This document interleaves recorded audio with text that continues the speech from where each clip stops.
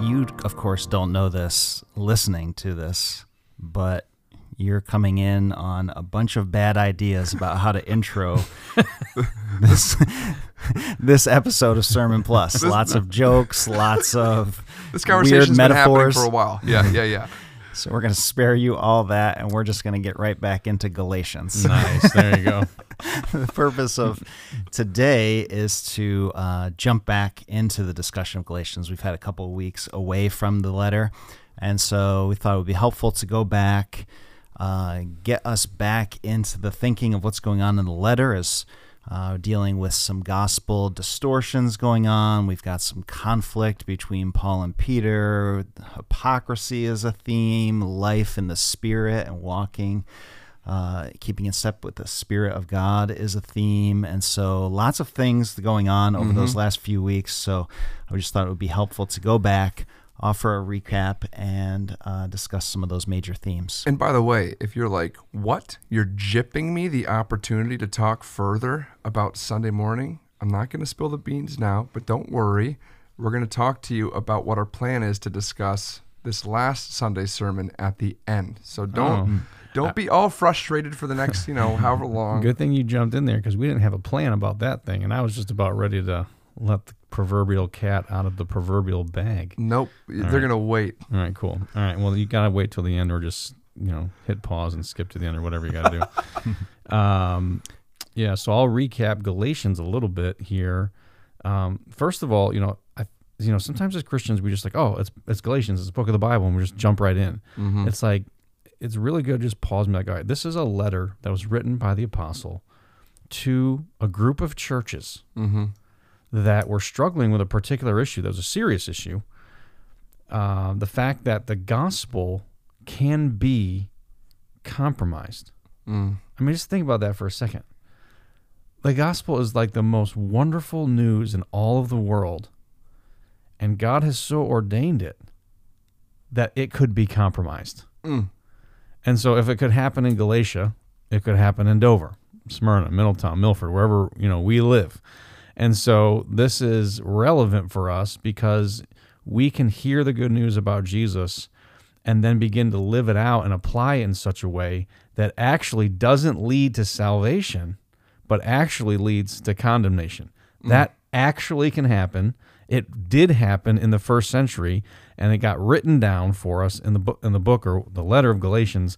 And so now it's here for us to heed the warning and not fall into the same trap. And so I just think that is a good word for us to recognize what's actually happening in here. This is what's going on. And so he actually says in chapter 1, he's actually astonished, he's surprised, not pleasantly surprised, by the way, that they are so quickly moving away from the gospel. And he says, even if an angel from heaven would come and preach you something different, that, let him be accursed, let him be anathema. And so that was kind of the setup. And so what's happening to the gospel here? What is the distortion? We're reviewing here a little bit some of the sermons, and Dave preached a great sermon on gospel distortions. How is the gospel being distorted in Galatia? And it was being distorted not by things being taken away from it, but by adding to it. Right. It's kind of like if you think of it as like a recipe or something, you could ruin a recipe by leaving the salt out, or you could ruin a recipe by, putting in garlic. A recipe is never ruined by adding garlic, Oh, okay, just to be go. very clear. All right. So anyway, so they were adding Jewish works of the law, right, which are Jewish identity markers. They are Jewish rituals and traditions that were biblical. They're in the Bible.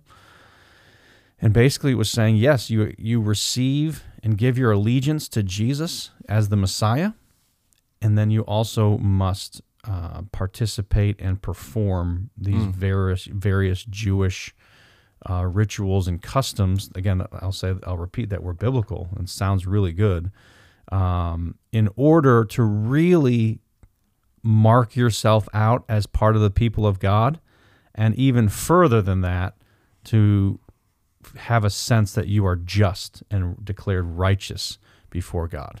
And so that was the distortion. It was a legalism distortion that was going on in Galatia. And so Paul says like, hey, this is wrong, this is false, this is going to lead to condemnation. And then he spends a chapter or so like defending his gospel. Like, hey, like I have authority to be able to challenge this gospel that you guys are hearing because of the work of Jesus in my life, and I received it directly from him. And then when I went and checked with the Jerusalem apostles, we'd had two streams of gospel preaching going on. And when we converged, we found out that, hey, we actually were announcing the same gospel. And that gospel is that you are declared righteous before God and included in the people of God. This is the part that really chafed some of the Jews. The Gentiles were included in the people of God, the promises of God, the privileges of God, all of that, not by their Jewishness, not by their customs of the law that seemed biblical and at one point were biblical, but by grace through faith, by the faithfulness of Jesus you preached, and by us entrusting our lives to him, you are then declared righteous and identified as part of the people of God. And so that all came to a head, like all that kind of theology and doctrine came to a head in an encounter and a confrontation, really, between the Apostle Peter and the Apostle Paul, where Peter was being influenced by some of these more Jewish-branded Christians to not fellowship, not identify with the Gentiles, with the non-Jewish, quote-unquote, Christians, and he separated from them.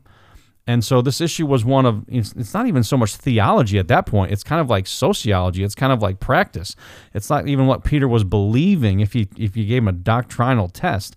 It was like the actual test of real life. He withdrew from the Gentiles, and he kind of marked them off. Well, if they're Christians, they're second-class Christians, and he was betraying that freedom and identification in Christ and justification in Christ came by the Jewish laws, what he was saying by his actions. And Peter said, you are acting hypocritically. And, and I'll give you, turn it over here to Dave a little bit. You're putting on a mask. You're acting in a way that's not who you really are in Christ. And so you're undermining justification, you're undermining grace, and you're acting like a hypocrite. And so that's, and you're giving into this legalism distortion of a gospel, and it's going to lead to condemnation. If I were to ask you, listener, if I were to say, hey, so Pastor Mike just mentioned the issue here, which is amazing, you're right, Pastor, is that the gospel, the good news of Jesus Christ, his story, what he's doing, that message can be compromised. And then I would ask you, listener, what do you think it means for the gospel to be compromised? What would your answer be? Like, probably, I'll answer for myself. If I'm taking a total stand back, like my initial nudge would be like, oh, somebody is saying the wrong thing. Exactly. You would think it'd be a verbal, theological problem. And here, which by the way, it's so funny, in Corinthians, Paul's talking about how people are following different leaders, and Apollos was getting some things wrong, and people actually took him aside and taught him rather than like this public engagement of no, you're messing up. The gospel's being compromised. Yeah. The content was something that they addressed on the side. Here, it's a conduct issue, and Paul goes right to it, approached him to his face in front of everybody because it's leading. It wasn't content that was leading people astray. It was conduct. Gospel content is super important, obviously, but the whole point of the gospel is your life changes. And so it's amazing that the compromise of the gospel is primarily in Scripture seen in how we live. You mentioned the words here, how the Jews were participating and performing. And it's like when you think about the actual gospel, like how do you know that people are living in accordance with the gospel? It really comes down to, in many ways, how we interact with one another. That's James 2. Exactly. Well, he even talks about partiality here in Galatians. And so what's amazing with this hypocrisy thing is that we were just talking a little bit before this about kind of two of the primary examples of hypocrisy in Scripture. One, which is what we primarily think of, is kind of what Jesus did to these religious leaders. These people that he says, your hearts are far from me. Like, your outside is kind of like clean, but your insides are dirty and stained and filthy. And the whole implication, by the way, with Jesus' interactions with these religious leaders is that they are not following him. They do not belong to him. In other words, and I'm always cautious with these types of statements, but the implication is they're not Christians. Right. They're not saved. And Jesus says, you're a hypocrite. Now, you mentioned in our little discussion before this, Pastor Mike, which was really good, Paul, in his letter, says that Peter and these Jews who are following him and are led astray by his hypocrisy are acting like hypocrites. And so the identity portion of hypocrisy is super important for us to think here. There are two basic areas, and then we can kind of talk about this and help people think through this and how they should even process their own hypocrisy or acting like a hypocrite. One, hypocrisy is when you are not a Christian, but you are putting on the mask of being a Christian. Right. And that certainly leads people astray. Yep. Jesus was very concerned with that. You blind guides, he calls these religious hypocrites. Then you have the form of hypocrisy where your identity is you are a Christian, but you are acting like something else. You're acting like a hypocrite. You're putting on the mask of the old self. You're not living in the freedom that Christ has called you to. You're falling back into, wrong believing or wrong trusting or wrong acting or wrong interacting, wrong perform, whatever it may be. And so I think for us, it's like you automatically think of a hypocrite today, like of somebody who is professing to be a Christian and they're not. You kind of just look and you're like, that person's a hypocrite. This is why I don't go to church, or this is why I don't believe in Jesus, or this is why I don't hang out with that person. They're a hypocrite. Whereas the most common, I think, way that we should be perceiving hypocrisy in the church is that we look at people who are wrestling with sin, and our first instinct is to go, no, you're a brother or sister in Christ. You're a Christian, and you are falling back into being enslaved to sin. And Paul's encouragement, by the way, and the example he gives with Peter is that you go try to win that brother or sister back. Right. That's Galatians 6. Whereas I think we're prone to be like, well, I can't have anything to do with that. Now, there's the warning, like, be careful as you do it, lest you're tempted as well and you're led astray. But that is a refreshing approach to go, man, if I'm looking around and people that, I would in my heart be too quick to judge as a hypocrite and then kind of put up the stiff arm. The challenge, the encouragement is to go to your brother or sister who is in Christ and seek to win them back so that they can flourish, so that the gospel, and this is the whole point, so that the gospel would not be compromised. Yeah, that's good. Yeah, I think the compromising of the gospel, there's a lot of conversation like when you're preaching the gospel positively, like preach it verbally, but also live it out, like both of those things. And I think the same thing on the flip side, it can be compromised in either way. In the beginning of your comments, you were talking about that, like, is it primarily a verbal thing or is it primarily a conduct thing? And again, we joke around here a lot. It's not a competition. Like you comes out of Dan's mouth pretty regularly. Yeah, you can definitely compromise the gospel in either one of those ways. Sure. But I think, just kind of like emphasizing, putting a kind of an exclamation point on what you're saying there. Like, I think we tend to undervalue how much the conduct aspect of our lives could be, in a sense, betraying or undermining the gospel. And that kind of goes actually a little bit with what Alex was saying Sunday in his sermon about bearing God's name. A lot of connections. There's a lot of connections there. I mean, he brought up the idea of hypocrisy in his sermon as well. So there's definitely some connection there. But certainly one of the major concerns in this letter and the ways that the gospel can be compromised is that Christian conduct is undermining the gospel. And here it's interesting. It's exclusionary. It's like, we feel superior to other people for some fleshly, earthly reason. And so it leads us to treat them as the other. And so this would, and this is where he's going to get later in chapter 3 and in verse 27, he's going to talk about, there's neither Jew nor Greek, there's neither male nor female, there's, slave or free. He's like breaking all of these categories. Right. The good news of Jesus is that everybody is enslaved in the same ways, and everybody is liberated in the same ways. Yeah. And so there ought to be, and this word can be, overused, and I don't mean to be dramatic about it, but there ought to be kind of a radical kind of like inclusion inside the church. Yeah. And so I always want to say that carefully in this day and age, because the inclusive word is, we can think of that as a compromise where the church is, in a sense, letting everybody in, irrespective of whether or not they've actually given their allegiance to Jesus. Yeah. So just to be clear, I'm not saying that. But once folks have, in a sense, given their allegiance to Jesus, they have placed their faith in him, we are now one in Christ. And so, this is why, issues of racism are so heinous, not because it's the cultural mood. It's because that's the kingdom of God. Right. Jesus is purchased. And so whenever you see, it's interesting here, justification, which is this huge doctrine of the Reformation. Again, the Reformation of the church was built on the doctrine of justification. And when in the application of it, like, well, how is Paul applying this beautiful, powerful doctrine of being justified by free grace? He's saying it makes you welcome all of your brothers and sisters into the body of Christ. Yes.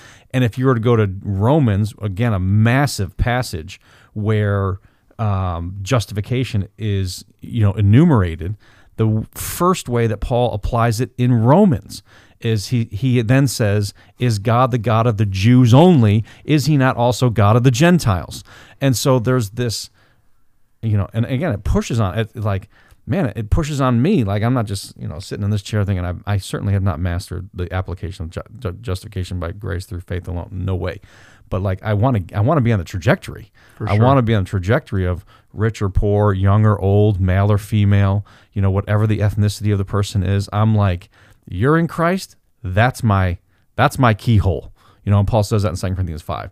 And so I think there's a really relevant, powerful message of the gospel for us when there's so many people in our towns and villages and streets here in Delaware that are looking for belonging. Where are they going to find it? God willing, they can find it here because we're a community that understands ourselves, that we've been welcomed by free grace into God's family, and so we want to welcome any and all who will receive that free grace as well. Yeah, to build on that a little bit, what is it that makes that so difficult? Earlier you were saying, the big issue here is not really admitting that, the Gentiles could be right before God, but really it's that they're included in the people of God. Yeah. You already mentioned that. And then, even as we try to think through that, it's not as though the righteousness of God is like this, zero-sum game of like, well, if you get in, then I can't. Mm-hmm. It's like, it's good news for all people. Why is it always been the case, seemingly, that the people who are identified as the people of God have such a problem with other people also being the people of God, even though that doesn't threaten them being the people of God? It sounds obviously very illogical when we say it that way. It's just so pride. What is it? It's just pride. I'm pretty sure you guys feel this way at different times of your lives. The amazing thing about this hypocrisy conversation is that we all act like hypocrites. And the whole thing here, it's like, why would I care? Like, why would it upset me that somebody else is belonging to King Jesus and adopted in the family of God? Well, because I want to be better than them. I want people to think I'm more holy, more deserving, more worthy, more loved. And back to your point, you could ask the same question again. Well, why? Mm-hmm. It's like, exactly why? Why, David? Why do you feel that way? That is how real the sin nature is that we live in. Mm-hmm. That's how hard life is. And what's amazing about this is we've made this competitive religious thing. That's, by the way, what the religious leaders and Peter and the other Jews were doing here. Mm-hmm. Paul says, and I love this, and this is why how we view hypocrisy is so important. In Galatians 6:1-2, Paul says, brothers, if anyone is caught in any transgression, you who are spiritual should restore him. Here's your job. When you see somebody struggling with sin, who is a brother or sister in Christ, your job is to help restore that person in a spirit of gentleness. There's obviously a warning. Keep watching yourself, lest you too be tempted. And then it says in verse 2, bear one another's burdens and so fulfill the law of Christ. Loving God, loving people. Mm. Here's what's super interesting about this. bearing one of those burdens. We had a responsive reading, or a reading this last Sunday on battles before we sang a song declaring that God's already won. And there was an affirmation in the second slide of that reading that, we all have these battles. It could be finances, it could be struggles, our past, hurt, pain, whatever it may be, relationships. And Jesus enters into that, and he sympathizes with us in our weakness, and he cares, and he loves us. And certainly I think that this passage would be referring to those things as well. I'm bearing your burdens of, can I help you make a payment on something? Can I come be a good friend and listen? But the next slide was quick to get to what are the battles, primary battles that Jesus has won for us? Sin, Satan, and death. They were all capitalized, by the way. That's the thing. So great. So here, what are people's biggest burdens in this life? Like, truly, is it not fighting against sin? What's a bigger burden? Is your $100,000 in debt, foreclosure on home, you're going to lose your job? Is that a bigger burden than a lingering sin for 10 years that you can't seem to overcome? What's the bigger burden there? The bigger burden is dealing with sin. And as Christians, we're pretty good at helping people get out of those other burdens. And then we jump into this hypocrisy, I'm better than you, stiff arm lane when it comes with dealing with the actual burdens that plague people, that keep them from living in the freedom of Christ, this gospel conduct. And so, I just want to encourage us, and even I feel encouraged by the Spirit right now. My primary business as a believer is to help my brothers and sisters defeat sin. And I cannot do that if I am going to judge their sin and think that I'm different or elevate myself. I can't do that with concealing sin.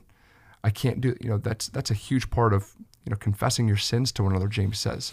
So the hypocrisy thing, I think, is really, really important that we understand. If people are in Christ, they're primarily Christians. And sometimes we all act like hypocrites.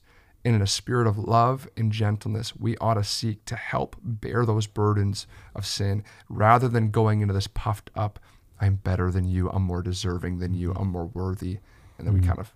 Yeah, and I think it connects to the earlier point you were talking about. If you kind of trace this emphasis on knowledge and being right far enough, well then, what's most important? That I'm right. And therefore, hypocrisy is everyone who says wrong things. Therefore, they're wrong and I'm right. Whereas, you talked about in chapter 6, even back in chapter 5, faith working through love. Right. Love is the goal.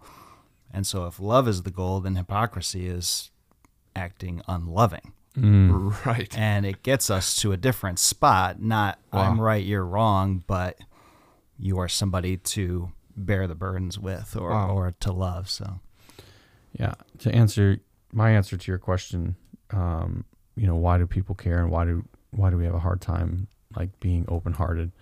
I agree with Dave 100%. I think it's pride.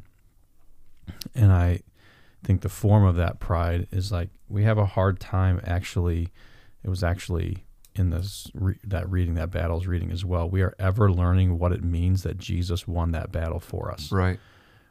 I think we still have a hard time, like free grace is the ultimate death knell to human pride. Whew. Even again, Jesus is so gracious; He allows us to be in Christ, even though we haven't fully grasped that it's a free gift. It's like you have people who are like they would die on a hill that it's by free grace, and yet there can be a really subtle thing here where you think you're saved and justified because you believe the right thing, as opposed to you're saved and justified because of what Jesus actually did for you. right. There's a difference between believing in justification by grace through faith and believing on the name of the Lord. And so this will get us into the experience of the Holy Spirit here in a second. But I think for a lot of us listening to this, I think you should just be open to the fact that maybe grace hasn't worked its way deep enough and full enough in you. Maybe there is still you're still trusting the fact that you're a good dad or that you're a good husband or that, like I said, you have the right doctrine. These are some of these other ways that we put our faith in human effort somehow, some way, and it can be pretty subtle sometimes, and I don't mean that to make that you go in like a witch hunt introspective. You don't want to do that, but you do have to be careful. You do have to be aware, and it's no accident that in letter after letter after letter in the New Testament, Paul keeps calling all these churches and all the errors that they're making back to Jesus, back to the centrality of the gospel. Dave and I both preached through Corinthians a couple of years ago. It's like every issue that came up in Corinth, back to Jesus, back to Jesus. Galatians, it's interesting. He goes right back to the gospel here. He doesn't go somewhere else. You know what I mean? He goes right back to there. And it's like letter after letter after letter. It's going back to this experienced reality of Christ crucified, risen, promised return, and working that deeper into the fabric. And what that's doing is it's ridding you of your pride. Like, I'm proud because of this, or I'm proud because of that, or I build my identity, which is a big word these days, on other things. The reason we would feel exclusionary in the wrong ways is because we would have our identity attached to some human accomplishment or identity and not solely on Jesus Christ. That would be my answers as to why we struggle to be open-hearted when we ought to be for those, again, in Christ. And you want to build your kingdom. Mm-hmm. So I'm so happy you mentioned love. Why? I mean, why else are we exclusionary? Why did Peter go to eat with the up high Jews rather and walk away from the Gentiles? He thought the Jews could do more for him. His status, his wealth, his affluence, whatever it may be. That's why people show partiality. We're prone to be more patient and loving to people who can do stuff for us. And that's the whole warning that Jesus gives over and over. That's what you see in James chapter 2. That's what you see in Galatians chapter 1. Partiality is literally unloving. Yep. And so what does Paul say in chapter 5? He basically says the only thing that matters is faith working through love. And you're not seeking your benefit. You're actually, the whole Christian life of freedom is seeking the good of others. That is the law of Christ, bearing one another's, loving one another as you love yourself. To go back to the Pharisees, who Jesus calls hypocrites, not just saying they acted hypocritical. It's not as though they were running around doing a bunch of good works, but just had some bad thought behind it. They were not doing good works, even though they had good, they were unloving. Yeah, I think the, you talk about this love, loving people there is great. And just a transition, I wanted to spend a couple of minutes before we sign off here today on the experience of the Spirit, because what fuels that love for others, I mean, that can be kind of an exhausting thought, where I'm just going to bear other people's burdens. I'm going to try to help other people get restored. I'm going to, so first of all, we don't want to do that from a position of pride and condescension, like I have something that they have, what I mean? So what solves that pride problem? It's that Christ lives in me. That's the deal. And then that also solves the exhaustion problem. Yes. Because Paul regularly is living over and over. Over and over. Here's how I live. I live by the faithfulness of Jesus to me. Yeah.